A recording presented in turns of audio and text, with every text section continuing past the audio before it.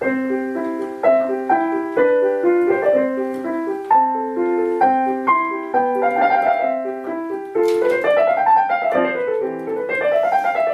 and welcome to Joe's Boys. This is a podcast for little women, little men, and everyone in between. I'm your host, Peyton Thomas. I'm the author of the novel Both Sides Now.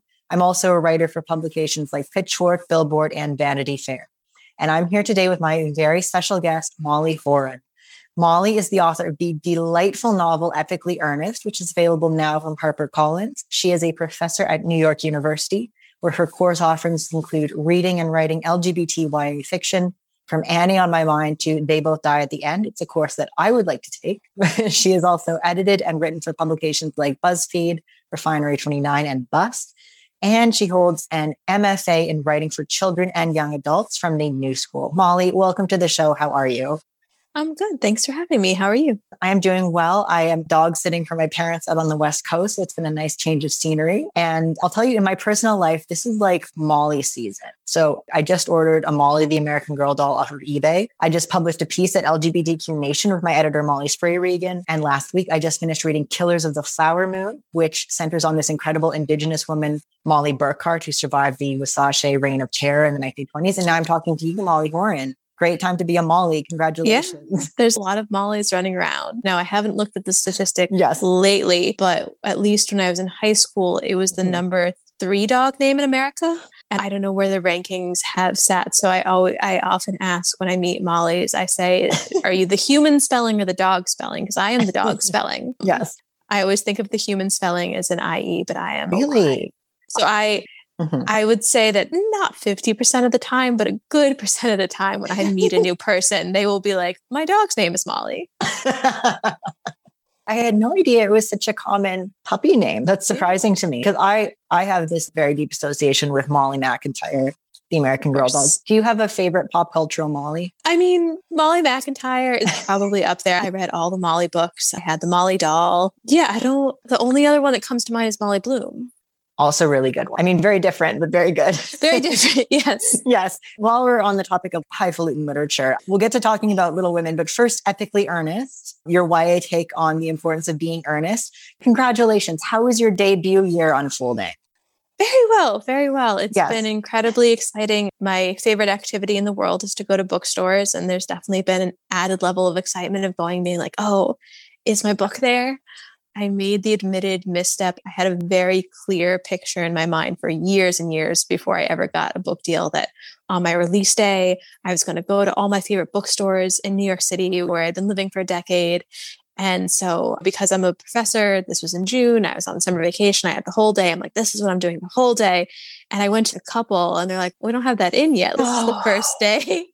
And I'm like, of course. But I did. I found one, my release day, where it was actually in the Barnes & Noble. And then subsequently over the summer, they appeared in more and more places. But that's, I guess, a caveat for any other debut people. Sometimes, again, they'll stock it the first day, but sometimes it takes a little time. Well, I'm sorry you didn't get to have your first day grand tour of the New York City book scene, but I mean, I saw it in one store. It was enough. I think I might have been slightly devastated if I couldn't find it at all that first day, but I did. So it was okay.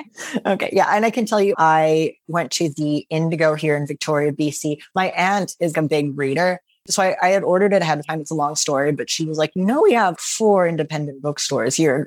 I'm like, I know, but I ordered it in advance and they had 7 copies on the shelf. I mean, Victoria, BC is going up for Epically Earnest. So I will say that. So as I said, this book is your YA take on the famous Oscar Wilde play, which, I mean, I describe it as famous and I know it is, but I have never been privileged enough to see it or read it. My only encounter with it up to this point is that a good friend of mine has the Tumblr username Algernon Moncria. It's a good Tumblr name. It's a great Tumblr name. So I decided to be just very brave and dive into Epically Earnest with only that knowledge. I have to say, I loved your book all on its own. So tell me how you shaped your heroine, Janie, out of what I understand is a male character in the original. Yeah. So I always joke about this, but there's a lot of truth in it that as a writer, I am not so interested in plot. I'm going to butcher this quote, but one of my favorite YA authors and authors in general is John Green. And he has expressed similar sentiments and said that if it was his choice, he'd just have two characters talking in a room. But that is, novels need plot. So I thought, a retelling, I'll steal someone else's in the literary appropriate way to do it, which is an adaptation. And I've always loved The Importance of Being Earnest. They did it at my high school, my freshman year of high school. That was when I, first joined drama club. I'm like, this is amazing. So when thinking about doing a retelling, I really wanted to make all the characters queer because I feel like Oscar Wilde would appreciate that. Yes. And as far as shaping Janie, one of the things that always stuck out to me plot-wise in The Importance of Being Earnest is the fact that he was left in a handbag at the train station and found. And this is just part of his story, and thinking about what would that mean for a modern kid. And I also, so when I first graduated grad school, my first career, for lack of a better word, was working at places like BuzzFeed and Refining 29 and Know Your Meme. And so really being deep in online culture and thinking a lot about the kids who are memes, a Success Kid and kind of any viral video with a child, and thinking, what might it be like to be 12, 13 and start stumbling on this and being like, strangers were interacting with basically my home videos. So I really, that's kind of the idea that I jumped off with, which is, what would it be like for this teenager who not only, has to grapple with why was she left in a handbag at a train station, but also that she was a meme before she could know what a meme was. Yeah, no, I have to say, I thought the portrait of virality in this book was really on point. So she's the bag baby. She's found in a Gucci bag at a train station. And we get the whole portrait of how her eventual adopted father discovers her. But we also get the subsequent thing where later on, unfortunately, due to it's Algernon's fault. I don't know that he really invites it, but he leaves a hashtag on her 18th birthday photo, hashtag bag baby babe. And then it gets out like a bunch of gross men are like, oh boy, the bag baby is 18. And there's this kind of echo, this really gross, upsetting echo. And I thought even that is something that I have seen so often on the internet. And like, you just nailed the voice. And like, that's the darkness in this book. There's not a lot of darkness in that book. There's not a lot of darkness, no. There are many things to being a viral kid. It's not all like dancing on Ellen. So I really appreciated that. And another thing that I really appreciated was Janie's voice. Her inner dialogue is so funny. It's observant and colorful and like full of these really well-timed punchlines. So how did you hone your writerly voice? And was there anything you took from Oscar Wilde in that regard? Because his little quips are all over the book as well. Yeah, I mean, I was excited that the Oscar Wilde quotes in front of each chapter, that was completely the idea of my editor, but I had a good time finding all these quips, remembering writing some of them on my notebooks and my binders in high school. I will say that learning how to write novels, any kind of creative fiction, I have struggled with just about every aspect of that.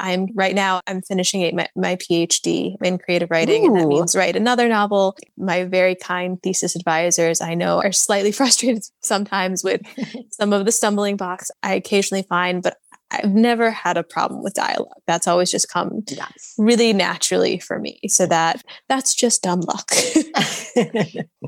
You are superb at it. This is one of those books I'm reading. Damn, I'm going to need to ask you, like, how does she do that? Maybe try to mind meld in the Zoom call. You have a real talent for voice and for dialogue that just jumps off the page very clearly. And I want to ask also, is there a scene in the book that you're especially proud of? Maybe it was your favorite to write. Maybe it was one that was just a beast to figure out, but you feel like you finally nailed it in the end. Anything like that? I will say the one. So I was lucky enough to have kind of a release day event about a month later in a bookstore near my hometown, which was just mostly opportunity for my parents, friends, and people I grew up with to come and see. And it was great. And I chose to read the scene in the bowling alley when Algie breaks his finger. And I hadn't really thought about it as gory or anything. I picked that one because I'm like, it's the most active. A lot of things are happening. It's not people sitting in a room, and afterwards, again, my very kind relatives and family or friends were like, oh, that's so great. That's so great. And I don't remember it might have been my uncle or something was like, that was really bloody. Like that was gory. So I enjoyed writing that and liked that it might be a little off type for what I normally write. Yeah. I love that scene as well, because it's not just, you said that he breaks his finger. his finger is That's broken true. for him.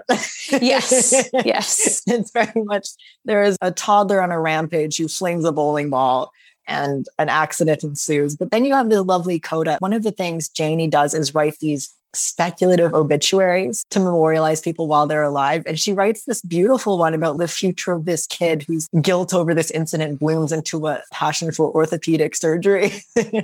Eventually he re-encounters an older Algie. It's just lovely. I loved this book. I think it's so special. I am so excited to have you here. And it's also occurring to me before we get into Little Women, I never asked you to recap your book.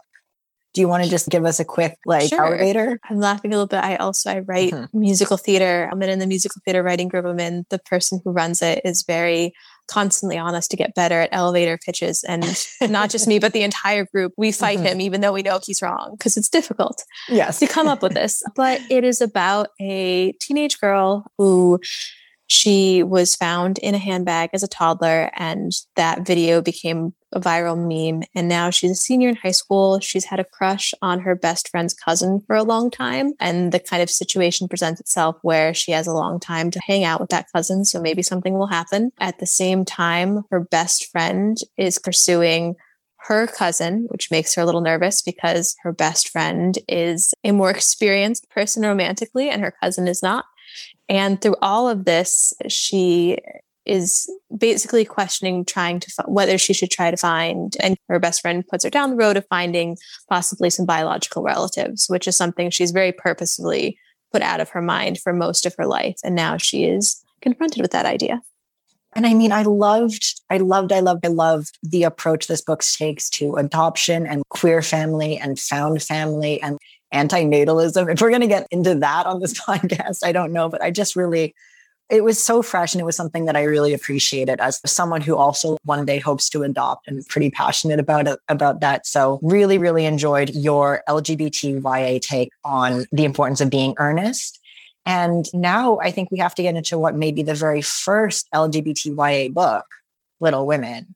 And you can correct me on that because you are the professor of LGBTYA. I mean, is there an earlier text here that is? What's so weird about talking about YA in any kind of official academic capacity is historically, technically, when it was first became a genre, is the 40s and 50s, 1940s and 50s. But obviously there are texts about teenagers and that have resonated with teenagers before that. And as I often tell my students, some decisions about whether something is YA or not is a marketing decision. Lovely Bones is an adult novel, even though the protagonists are teenagers. But yes, this is definitely an early queer-coded teen book.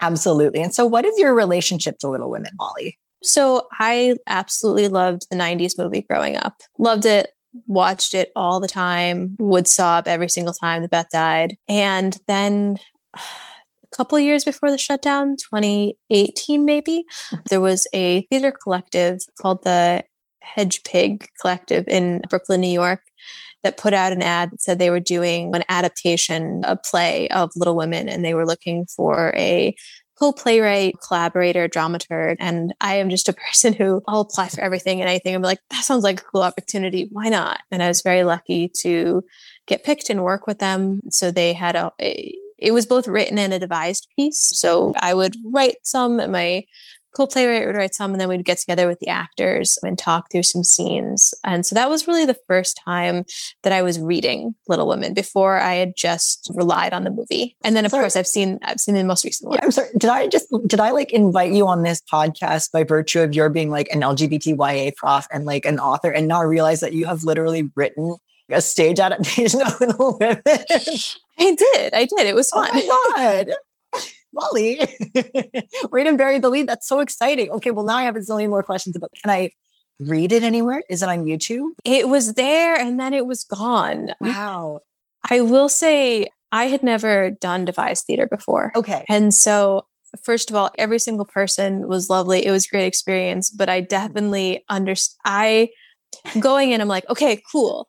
I'm going to write this thing and then they're going to tell me what's not working and then I'm going to fix that, rather than what is this incredibly collaborative process. So it was a learning experience for me, and it was with people who were already steeped in this world. So I absolutely know there are moments where again, in the kindest way possible. Behind closed doors, they must have been like, what is this woman doing?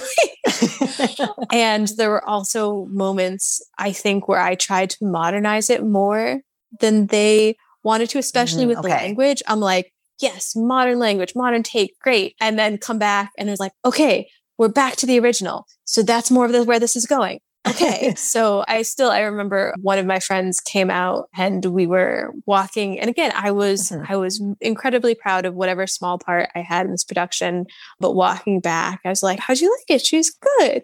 And when you ask your friends to critique your work and you can tell they're holding something back. And I'm like, I'm not sure how much of my stuff got in the end. She's like, okay, yeah, good. It didn't sound like you. Okay. Which again, the nature of this project, that made sense. But I was constantly learning about devised theater and collaborative theater throughout the process. Yeah, that is fast. I'm sorry I didn't know before. That feels like a really big oversight on my part. But oh my God. Yeah. So the nature of theater is like, it's not intended to live forever always. So, that must be a very special memory for you. I wish I could see it. I would like to see it as the meme goes. I would like to see it, but it was very cool. I really wish I remember the name of the space, but we were in, it wasn't on a stage. It was in a large building where people would sit all around in this room and the action of it would happen around you as if you were just dropped into the March House, which was very cool. That's so cool. Oh my God. Can I go back in time? Yeah, I would love to see that. And I swear, listeners, we are going to get to Dark Days, the chapter we're talking about, but I need to ask Molly some more questions about so what did you do anything with the gender and sexuality of the characters at all? Because that's really what this podcast is sort of broadly about. Was there anything you brought to your understanding of Jo especially? So again, it really was, we were staying pretty close to the text. The thing now, as you're asking these questions, I'm realizing how fuzzy some of my memories were, but I do remember that especially the woman who led the theater troupe was very interested in kind of the portrait of Meg's motherhood, and that she felt it was both very interesting and progressive in the text, but there were also ways to make it even more so. That she was really interested. I don't remember what chapter it's literally called, but she always called it the jam chapter. Yeah. Where she's just overwhelmed by caring for these twins and making jam. And that I think she rightly so said that you could read it as this stereotypical, overworked mother, very frazzled, but it was really about a conversation about going to her husband and being like, hey, because of gender norms, you might not have the expectation of helping me, but I know that you love me and see me as an equal. So let's have a conversation about how we can both take care of these babies and not go crazy. So I remember that being very interesting. I'm excited to get to that chapter because she is, as you said, struggling to look after her kids, struggling to make jam. And then her husband is basically like, hey, I'm having some friends for dinner, by the way. So just throw a few extra servings together. And she's like, ah! No, but it does lead to this conversation about equal workloads in the home, which I think is so special. Yeah, absolutely. I think that we're still having conversations like that with partners, just because you don't, even if someone loves you, they don't always see what you are struggling with unless you tell them. Yes. Yeah, 100%. So I could ask a million more questions, but I'm just going to ask my standard next question because I do want us to get to Dark Days today and I don't want to keep you here for 3 hours. Which March sister are you? And again, for the purposes of this podcast, Lori is March sister. As a teenager, I would have absolutely said Jo. Every single aspiring writer would. I am not nearly, and certainly as a teenager, was not rebellious like Jo, was not a pot stirrer at all. Definitely saw a lot of myself in Beth as someone who always wanted to be the peacemaker, but that kind of fell apart with the beautiful monologue she tells about seeing futures for everyone, not for herself. Because again, even as a teenager, I'm like, I know what I'm doing. I've got my goals. I'm all set. I would say it's much easier to say which March sister I am absolutely not, and that is Amy. I have never liked the character of Amy, not in any of the adaptations, not in the book. How the story pans out with Lori has always, I would say that I've been frustrated by a lot of books and media in my life, but I don't think there's been such a consistent frustration as literally when I saw the Greta Gerwig movie. I knew they weren't going to change it. It's an integral part of the book, but I'm like, maybe they'll fix it. Maybe they'll fix it and not have that happen. You are certainly not alone in those opinions. I think many a person comes away hating Amy. I think the duty, I have said it before, I'll say it again. The work that Florence Pugh had to do in the Greta Gerwig movie to make Amy likable was like when a mom lifts a car off a baby. It's like you're Julian. Like, well, it certainly she's more interesting. The Greta Gerwig movie, I didn't have the immediate affection that I have the 90s version for. Just, this is inaccurate. Even as I use this word, I know it's inaccurate, but I keep thinking of the 90s one as campy. It's not. But just the Greta Gerwig is very serious, which I think worked. But I'm still have more of affinity to the 90s one, which seems a little less serious. No, completely understand. Especially if that is your childhood Little Women, like it imprinted on you like a baby bird. And well, like Amy and that, like Kirsten Dunst, they actually hired a child to be Amy, which I think even like Florence Pugh doing her very best to be like acting like a child in a classroom full of children. It's not the same thing as an actual child playing Amy, which I think changes the tenor of some scenes. So completely hear you there. But this is a very Beth-centric chapter. So, I mean, at this point, I'm going to ask you to recap chapter 18, Dark Days. Yeah. So chapter 18, Beth is ill. I will admit, rereading the chapter, I have a really hard time, and I wish I knew what the literal timeline was. Just because as time seems to pass, I'm like, how long can you be sick with this illness? Especially because there seems to be a long period where she's just not doing well, and followed by the period where she loses consciousness. I think I was working off, this again shows what a bad English professor I am, because I'm going to reference a piece of classic literature, but the movie version. So the movie version of Sense and Sensibility, when the sister gets the fever, she's immediately unconscious and on death's door, and then is fine within 24 hours. I'm like, yeah, that seems about right. Right. You get really sick. They try to bleed you because medicine was horrible at the time. And then you either die or you don't. So there's just a long period of time for Meg and Joe to be very nervous, and there not being much that you can do. And Laurie eventually sends a telegram after their mother. There is such a wild little scene where Laurie is comforting Joe and tells her, first gives her wine, medicinal wine. And then it's like, obviously he's upset about Beth. He's upset that he can't do more to help Joe. And then tells Joe that her mother's coming, and she kisses him. And she's like, oh, I'm so sorry. He's like, no, you can keep kissing me. That's fine. Just proves that even in the darkest days, there's still some possibility for romance or teenage boy lust. And then just as the chapter ends, Beth is out of danger. So as you were speaking, I looked up the National Health Service of the UK Scarlet Fever page. So I do have some, I have some hot medical advice for you about the timeline here that I think will be illuminating.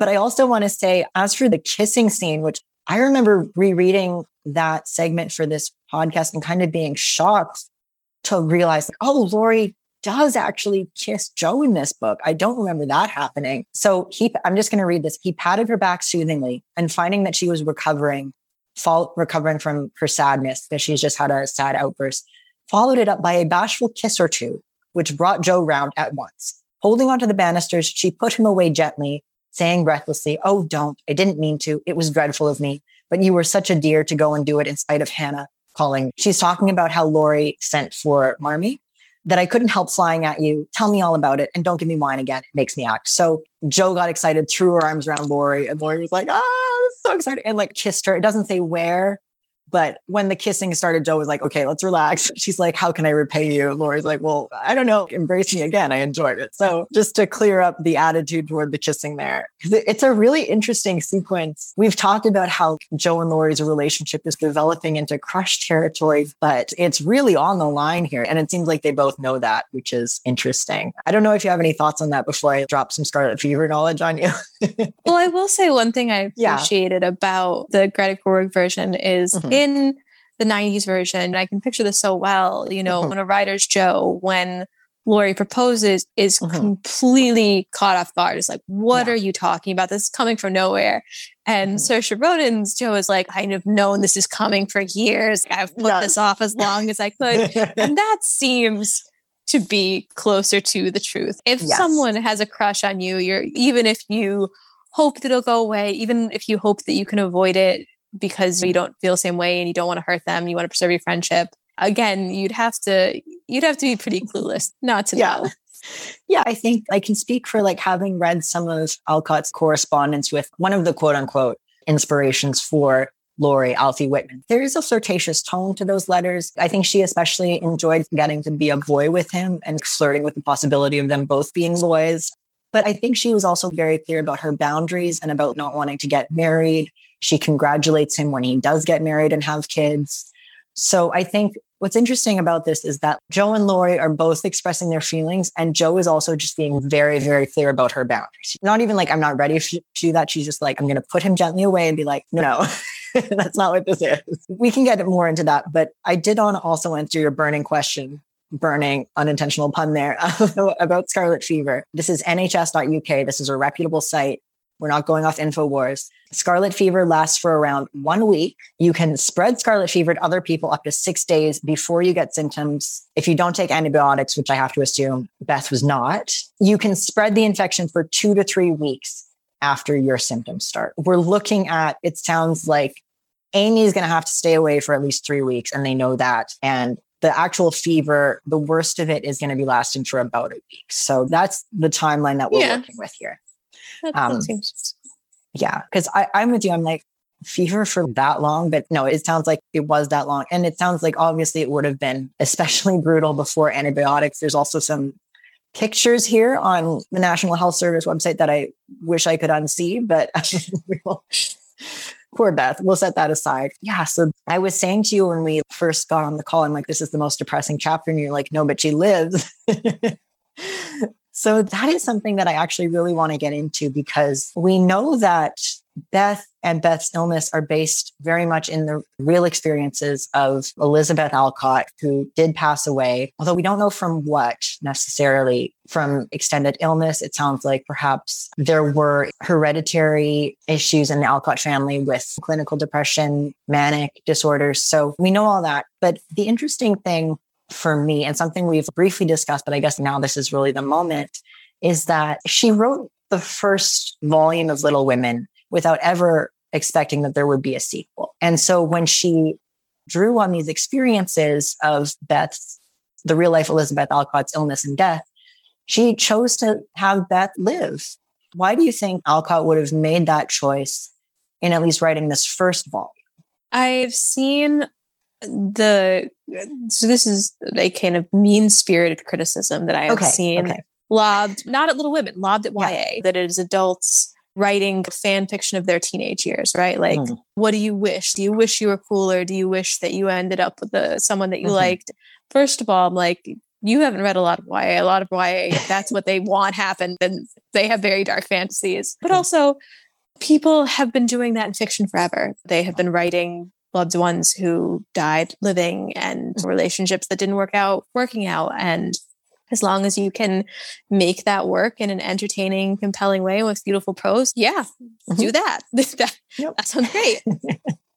Or as long as you don't do whatever Leonardo DiCaprio did in Inception. Like, that's a bad way of keeping a loved one alive through fiction, but through prose, you can do it. Yeah. Okay, so when Lou Alcott starts going into other people's dreams and re-engineering Elizabeth Alcott back to life, then we might have a problem. But I was so struck by the emotions of grief and yearning and wanting the fever to turn are so real in this chapter. And we get a lot of very candid, sort of like deathbed, like, oh God, if you let Beth live, I will be so good. If God spares Beth, I'll try to love and serve him all my life, answered Jo with equal fervor. And what's interesting there is I'll try. Like, okay. That is good hedging your bets. I know it wasn't written at the time, but she's read The Monkey's Paw. She's like, you have to give yourself loopholes when you make promises. She's like, I'll give it my best. I can't make any promises. But there's a lot of Jo evaluating the way that she's been living, a lot of wanting to be better. And she seems to take over the duty of nursing Beth. She actually says there's a really interesting part of it. So I'm just going to quote here. This is from a dialogue with Laurie. Oh, me, it does seem as if all the troubles came in a heap and I got the heaviest part on my shoulders, sighed Jo, spreading her wet handkerchief over her knees to dry. Don't Meg full fare? Asked Laurie, looking indignant. Oh, yes, she tries to, but she don't love Beth as I do, and she won't miss her as I shall. which is a shocking thing to say about your sister and how she might feel about grieving your sister. But I think there's something really compelling in this moment about how it's a terrible thing to say. It's also probably true. And it says so much that she trusts it to Laurie. She lets Laurie see this ugly, narcissistic part of her grief. I think that just speaks to the depth of their bond. Do you have any reflections on that moment? I think it also, sometimes it can be easier. You might not think about saying awful things if you just believe them to be so true. Like, of course, everyone knows that Beth's the most special to me. Like, that's not something that anyone would question. So of course I'll be the saddest. Yeah. And certainly Alcott makes a point of saying Meg and Amy have an affinity and Joe and Beth have an affinity. And so maybe naturally Joe just is going to be hit harder by it. It also seems like Meg is just less able or maybe less willing to like face Beth's illness directly. She's less removed from the situation. She's not flying into the arms of her friends necessarily as Joe is. So it's an interesting portrait of Meg here. It doesn't necessarily flatter Meg, which is, I like that Alcott is able to kind of be a grown-up about her characters. Meg really isn't meeting this occasion. And Joe is quite candid in saying Meg is not going to miss Beth like I'm going to. It's interesting how really flawed and human Alcott lets these characters be in this dark moment. Absolutely. It is so interesting thinking about the two impacts of the time. That first of all, and of course, I know that there are still many people who deal with chronic illness, or even with modern medicine, there can be a lot of sitting and waiting. But I think especially with illness in any kind of dramatic work, like in a movie, in a book, things are always happening, even if it's not constantly life or death. And now they have to get their pills and now they have to get this. So the idea that there is just staring at this person, willing them not to die. Yeah. And then the idea that they can't have immediate communication with their mother, which I can't imagine. So I have had a cell phone, since I was a teenager. Certainly by the time I left home, I could always text my parents and anyone else I wanted. So the idea of being in such a dire situation and being like, should we send the telegram, especially knowing things can change, right? You can send a telegram that says everything is fine. And by the time that it gets there, everything could not be fine, which is just a reality that they would have had to live with and seems insane. Yeah, there's so much stress here. And I think it's interesting how we literally see Laurie stepping into a surrogate mother role, because at the same time as Beth is very, very ill, Marmee is in Washington tending to Mr. March, who is also ill, although it sounds like he's gotten better, but then he's had a relapse. So his health is very much touch and go as well. So there's a real, do we take her away from her husband at this moment? Do we get her to come back here? And it's Laurie who just goes ahead and makes the call without notifying the sisters.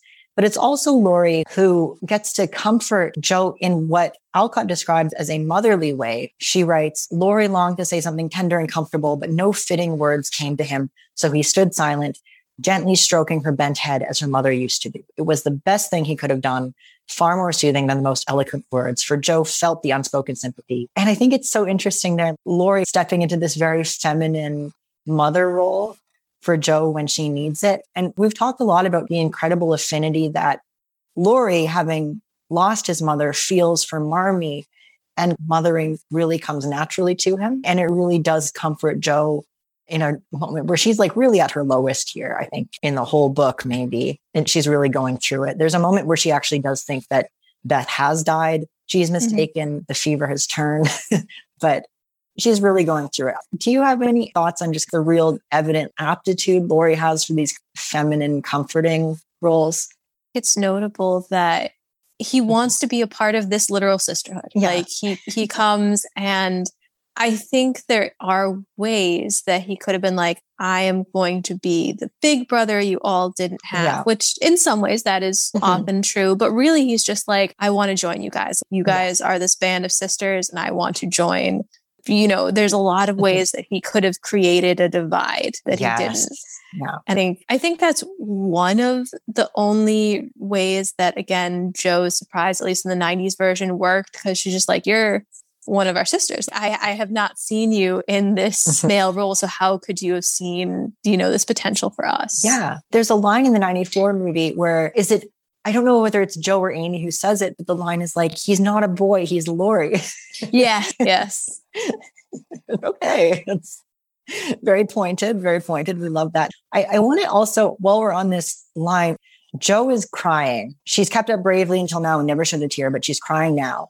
And holding her as she cries, Laurie drew his hand across his eyes, but could not speak till he had subdued the choky feeling in his throat and steadied his lips. It might be unmanly, but he couldn't help it. And I am glad of it. So Alcott literally breaks the fourth wall and offers her perspective here. She's like, you know what? Yeah, I'm glad that Laurie can cry and he doesn't care if it's unmanly. There are a few places in the book where she offers her direct opinion, but here she's like, all right, Sophie, it's okay to cry.mp3. Let's get into it. Which I really love. And actually the worry that crying will be seen as unmanly is also a worry that Joe shares. So I think it's sweet that they both have the worry in the moment of not being seen as strong. And they do get to let their guard down around each other in a way that I don't even think that it's not Joe and Meg having this moment. It's not Joe and Hannah. It's Joe and Laurie. And it's a very specific thing, which I love. Yeah, I love this relationship. What is your stance on Joe and Laurie? I'm just curious. We haven't gotten into that. Can of worms. I am a really big romantic. Okay. So I often, if romantic couples tease, I often like to see them together. Mm-hmm. That said, I really, even as a teenager, appreciated, I'm like, okay, she's a strong, independent woman. She is just going to go on to her own. When she marries the old professor, I'm like, I'm done. You could marry Laurie or you could forego marriage, but this is the worst of all. Yeah. And again, that is another thing that I appreciate about the Greta Gerwig one, that it suggests that's something that an editor wanted rather than what happened in real life, which was closer to Alcott's real life. So that I appreciate, but I have a memory of being a kid. And when, especially, seeing the age difference and seeing that he is beyond, as a kid, I was like, whoa, age difference. But as an adult now, just the way they're drawn, Laurie really does see her as an equal. Yes. And this guy talks to her in such a patronizing way. Oh, I know. Say some of that is he's much older, but I'm like, what? Figure out your own writing and your writing will grow with time. Don't listen. Who is this guy? No, I have to say, of all the film adaptations I've seen, I dislike the 94 handling of Bear the most. The Joe's Boys podcast, we are fortunate enough so far to have a unanimous 5-star rating, and I thank you for all of that. But I have a feeling when we get to Bear in the book, opinions will be divided. I may get some flack for being a hater, but I don't like it. And it's hard for me to imagine Joe and Bear sharing the moment that Joe and Laurie share in this chapter and getting to be that vulnerable with each other and getting to enter this space where gender matters less and Laurie can be unmanly and cry and comfort her like a mother. And they can even enter this romantic space and just kind of very calmly exit it without it sounds like too many feelings being hurt. I have to ask you, because I've had this experience so many times. Have you ever mentioned the fact that the sequel is called Joe's Boy and have people just not believe you? Or not Joe Boys, Little Men. People will flat out, I'll be like, yeah, Little Men. They're like, what are you talking about? I'm like, it's a companion to Little Women. And they're like, you're making that up. That's the most ridiculous thing I've ever heard. I've never gotten that exact reaction. I do think it's really funny when we have the journal entry, or maybe it's a letter. I don't remember off the top of my head, but we have Alcott in writing saying, this editor wants a girl's book. I don't like this kind of thing. I never liked girls or knew many. I'm not enjoying myself, but whatever. And she's talking about writing Little Women, right? And she's like, I don't like girls. I don't like writing this book. She's like, whatever. And I find it really funny that as soon as Little Women took off and became a success, and they were like, all right, sequel. She's like, Little Men, Joe's Boys. We're focusing on me now and what I want to write. As we've said, she felt like she should have been born a boy. She expressed very explicitly identifying with manhood, feeling like she was, by some freak of nature, a man's soul in a woman's body. And even when she's older, she's staying at a hotel in England and looking out at a schoolyard full of boys playing. And she's like, I just wish I could go join them. So it feels natural that she's like, all right, now that I'm done with the autobiographical portion, let's write about some fictional little men. Let's get into that. And then Laurie is also straddling the line between boy and girl as well, which is interesting. He's very much not a typical boy in any respect. Yeah. Sorry, I feel like I just monologued at you for a long time. It's okay. My goodness. Yeah. I haven't read Little Men yet. At this point, I'm saving it for the podcast. That was not intentional at first, but now I'm like, I mean, I have to read it in real time and react to it. But yeah, my goodness. So I don't want to keep you here too much longer. Is there anything else that you want to touch on here before we head out? Yeah, I would just say I'm always struck, I feel like, when I read Little Women by how so as you mentioned, this chapter is literally called Dark Days, but it is really hopeful. There are just so many chunks of prose. And then I remember the beauty and again, some of that is in the kind of traditional emo kid way of like, all of that's gone now that she's sick. It comes back. And when I was doing the adaptation, I read what was obviously, I really liked it. It was obviously a book written for children, but written for children in like the 60s. Okay. So, and it was about Louisa May Alcott's upbringing. So it really spared nothing. And all I can think about is that moment where, I don't know if you talked about it in the podcast before, but where her dad thought of maybe leaving the family and he sat them down and was like, hey, I'm thinking about leaving you all. What do you feel about that? And that she was still able to feel, and again, we'll never know, right? Was she still able to feel such warm and hopeful things around family? Or did she have so many crushing blows about her family growing up that she's like, I'm going to create this idealized version? Either way, the writing is very beautiful. Yes. I mean, we know that the relationship with Bronson, her father, was a rocky one. It seemed like she really lived for her mom. That familial relationship was very important to her. She was very loyal to Anna, her older sister. The relationship with May, who inspired Amy, was maybe a bit rockier, but she really does get to idealize it in a lot of ways. And it's interesting that one of the ways she does this is literally by just separating the father from the family. Yeah. Which is that is something that he proposed it. This was during their kind of utopian commune era. I mean, who doesn't have a utopian commune era? Not normally. Yeah. I feel like you do that in college. He waited till he had a big family to support when literally women couldn't support themselves and was like, I think this should be my hippie face. Yeah. He's like, all right, so I have a wife and 4 daughters. I think our commune should be sex segregated. That's interesting. The official feeling about Bronson here at Joe's Boys Corp is mixed. But yeah, no, I think there is kind of a really idealized gloss, especially here. Maybe not so much in the second half as the characters get to grow up a bit.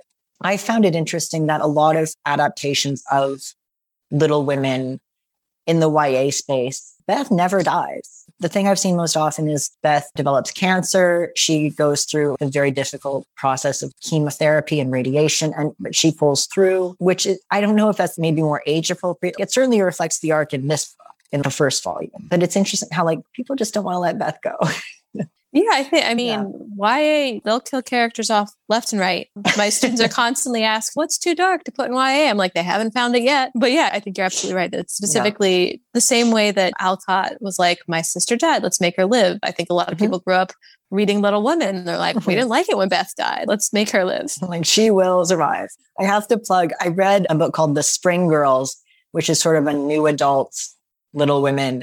And I didn't know until I opened it that it was by the author of After, which is the adapted from Harry Styles' Wattpad fan fiction series. Oh, yeah. I've heard of that. The author was Anna Todd, and this was her take on Little Women. And I was like, oh boy, I don't know what I'm in for if this is the Harry Styles author.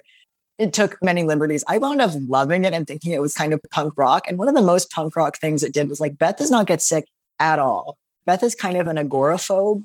And she gets dragged to this craft fair where she meets a really cool lesbian and she has this budding teenage lesbian relationship. I'm like, I love this for Beth. Yeah, give her something interesting other than just being like, I so love taking care of my sisters and everyone until I die. Yeah, people remember that. I think the kind of self-flagellating part of Beth gets lost in the shuffle of it. And she's unconscious for this chapter. So we don't get a lot of that. But that is one of the saddest things in whether it's when she's semi-conscious and she's playing piano on her covers. I'm like, oh God, that's a sad image. That's bleak. So sad. And then Grandpa Lawrence, he locks up the piano. He's like, I can't bear to listen to the piano right now. It reminds me of Beth, and I'm just in a sensitive place, very secret garden. Very secret. Very like, this is a thing that once brought me joy, but now it's connected to Seth. This is just an old man thing. Rather than deal with these complex emotions, I'm going to literally lock something away and hope that works emotionally too. And it doesn't. And we have expressed some thoughts on this podcast about how Lori likes to play the piano. And it's not okay when Lori does it, only when Beth does it. Why might that be, Grandpa Lawrence? But I think that was the episode I did with my friend Naomi Kanaki. And she's like, yeah, obviously playing the piano is totally gay. I don't know. Maybe Lori playing the piano would soothe you, Grandpa Lawrence. Maybe, as you said, he needs to unlock those old man emotions. So very last thing I want to highlight is there's a scene where this is after, it seems like the fever has not turned, but the mood has started to turn. Marmy's on her way. Jo's had a drink she's had a glass of wine. She's feeling better. Right. And we get this moment where Lori lay on the rug, pretending to rest, but staring into the fire with the thoughtful look, which made his black eyes beautifully soft and clear. And my note on this is Jo may not be in love with Lori, but Louisa May Alcott is, one. And two, this image of Lori lying on the rug, that's an exact parallel of the famous image from the opening of Jo lying on the rug in a gentlemanly manner. And it's just one more example of how at this stage in the book, Jo and Lori are sort of melting into each other and taking on each other's characteristics. And I just really love that. I love that little image. It happens with a lot of close friendships, right? You pick up their mannerisms, you pick up their turn of phrase. Yeah, it's so special.